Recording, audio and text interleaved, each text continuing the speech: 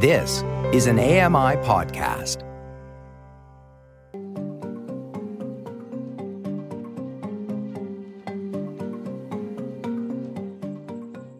Welcome to Voices of the Walrus on AMI Audio, where professional readers give voice to articles from Canada's best general interest magazine. I'm your host, Roger Ashby. A swelling tide of resentment is leading some settler Canadians to downplay the atrocities of the residential school system. Lori Wilson reads The Dangerous Allure of Residential School Denialism. This is an article titled The Dangerous Allure of Residential School Denialism by Michelle Syka.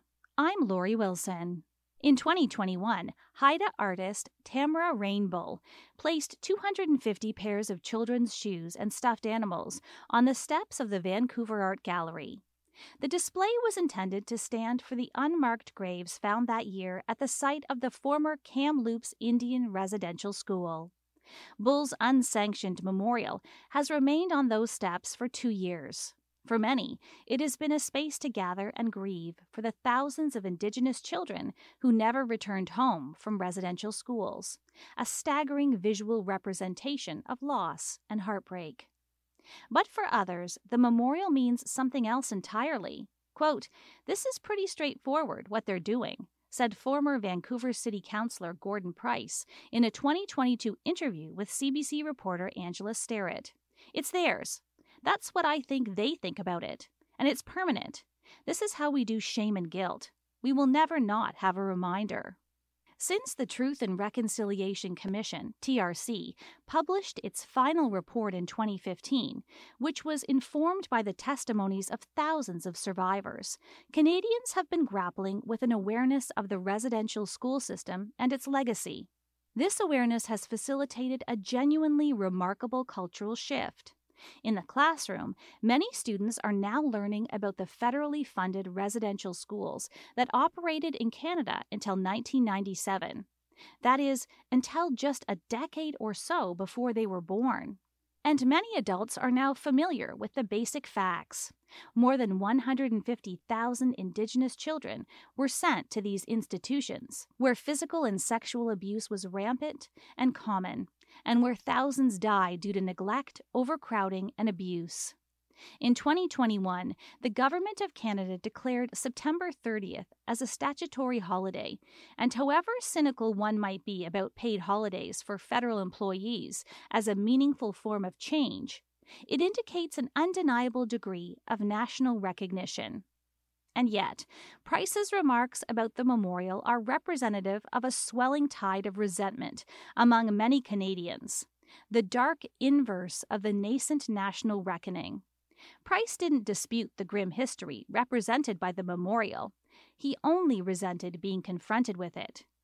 But many others have taken their discomfort a step further by insisting that there must be another version of events, an alternate history of residential schools. As defined by scholars Daniel Heath Justice and Sean Carlton, residential school denialism is, quote, "the rejection or misrepresentation of basic facts about residential schooling to undermine truth and reconciliation efforts in ways that ultimately protect the status quo as well as guilty parties."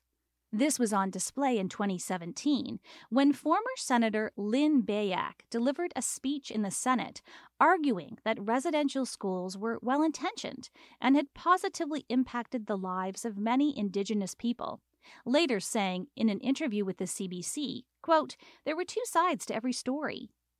Bayak was widely condemned for her remarks and resigned from the Senate in 2021 without apology. But her speech was grounded in the doctrine of denialism, which is that there must be a good story for every bad one and a hero for every villain, a kind white settler, just like them, who would never have participated in a truly evil system. The Cree author Thompson Highway is often cited for this purpose. Highway has spoken positively about his years at the Guy Hill Indian Residential School and credits the education he received for much of his success. Those who cherry-pick certain statements by Highway probably haven't read his memoir, Permanent Astonishment, which recalls how, from the age of 11, he was molested regularly by a school staff member who Highway estimates also molested 100 other boys. Quote, "The results are horrific," he writes of the abuse. "Their lives are destroyed. And they think about it and think about it and think about it. Sometimes to make the thinking stop, they kill themselves. And the fallout goes on to affect the next generation and the next and the next." Of course, Highway isn't entirely alone. Within the hundreds of survivor testimonies gathered by the TRC, there are positive recollections about sports, friendships, teachers who were kind and encouraging. My own grandmother, who attended St. Michael's Indian Residential School in Duck Lake, Saskatchewan, also spoke warmly of her time there. That doesn't erase the abuse experienced at St. Michael's by countless others, including the father of Cree journalist Connie Walker, who investigated the institution's history in the 2022 podcast Stolen. No survivor's story is uncomplicated. Fred Saskamoose, the first status Indian to join the NHL, also attended St. Michael's, and he credited the hockey-loving priests who beat him regularly for his training.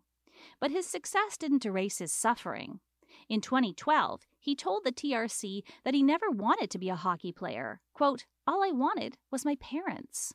It might be tempting to simply write off people with views like Price's or Bayak's as contrarian conspiracy theorists, the flat earthers of reconciliation.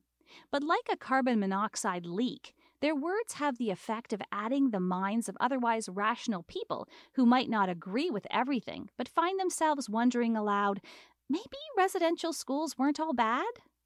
Since Bayak's resignation, and since Kamloops, denialism has mutated into a more virulent, reality-resistant strain.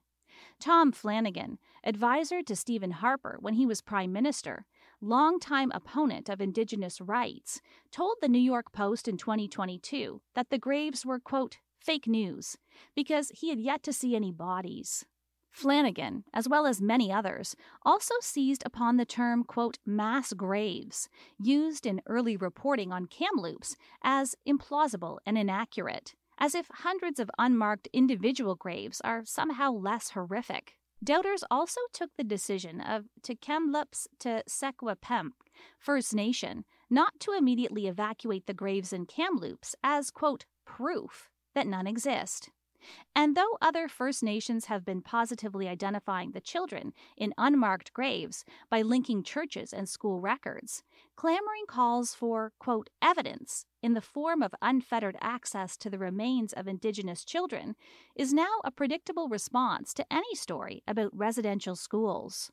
This March, Flanagan, along with a handful of retired academics and newspaper columnists, including Barbara Kay, launched the Indian Residential Schools Research Group, IRSRG, website, which purports to address, quote, "poor standards of research and reporting on the residential school system," but thus far contains only a few blog posts and a resources page that includes, among links to right-wing media outlets, a newsletter called, quote, "Woke Watch Canada." Flanagan, Kay, and others often frame their preoccupation with residential schools as a search for truth, rooted in objectivity and dispassionate academic inquiry. The obvious subtext is that irrational emotions compromise Indigenous survivors when they speak on the subject. But their objective is identical to that of the residential school system itself: to overwrite Indigenous history with self-serving Canadian mythology and erase whatever tarnishes our upstanding national identity. Both are framed as benevolent acts. It's for the good of Indigenous people that settlers need to take control and forcibly civilize the narrative. And it doesn't hurt that there is money to be made in peddling contrarian views, particularly when they validate the egos of fragile people preoccupied with their own irreproachable goodness. The IRSRG website notes that it is sponsored by the Substack of one of its members, Jaime Rubenstein, which promises, quote, "real enlightenment science-based perspectives on Canada's Indigenous peoples and issues," and has hundreds of paid subscribers. Many Canadians, when they think about residential schools, identify not with the children, but with the people who ran the schools. It's natural that they want to imagine many of them as kind, gentle people who unknowingly participated in a cruel system. Like Bayak, they are primarily concerned with these people's intentions, not their impact, and are driven by a desire to evade guilt. This preoccupation is a Canadian obsession, not an Indigenous one. Indigenous people put up memorials to honor their children, not to make settlers feel bad. And it's the emotions of these settlers, not those of Indigenous people, that are clouding the issue and obscuring the truth. It makes them eager and willing to reorient the national conversation away from its acknowledgement of Indigenous realities and toward a soothing, redemptive, alternate history. Defending the integrity of those who ran the schools also serves to reinforce the belief that any inequality faced by Indigenous people is due to believed inherent inferiority, not structural oppression. Indigenous parents, in particular, have always been treated by the Canadian government as fundamentally incapable in order to justify the removal of their children. The current child welfare system has risen up to replace physical schools in the cruel application of that foundational tenet. Beneath this denialism is a clear strategy to distract. In raising the guilt and shame invoked by the memorial of children's shoes in a conversation about land repatriation and reconciliation, Price was suggesting that the tragedies of residential schools are being used as leverage for restitution. Quote, "What does reconciliation mean? What's its outcome meant to be?" he asked. "It's about territory." The implication is that if the horrors of residential schools have been overstated, then perhaps Canada doesn't owe Indigenous people such a great debt. But the extent of those horrors has never been a secret. In 1907, Peter Bryce, once the chief medical officer for Indian Affairs, reported that as many as a quarter of all children who attended residential schools had died, a gruesome statistic that made national headlines. In a subsequent review of tuberculosis cases, Bryce estimated that the mortality rate at these institutions was more than 18 times the rate of school-aged Canadians at large. These facts have been a matter of record for more than a century. The reason Canadians did not know until recently how bad residential schools were is that they did not want to know. The new national shame is how many are still averting their eyes from the truth. That was an article titled "The Dangerous Allure of Residential School Denialism" by Michelle Syka. I'm Lori Wilson. You've been listening to Voices of the Walrus on AMI Audio, produced by Don Dickinson. Audio engineering by Jacob Shemansky and Grace Schofield. The manager of AMI Audio is Andy Frank, and I'm your host, Roger Ashby. If you enjoyed this podcast, please consider giving us a rating and review, and subscribe for more.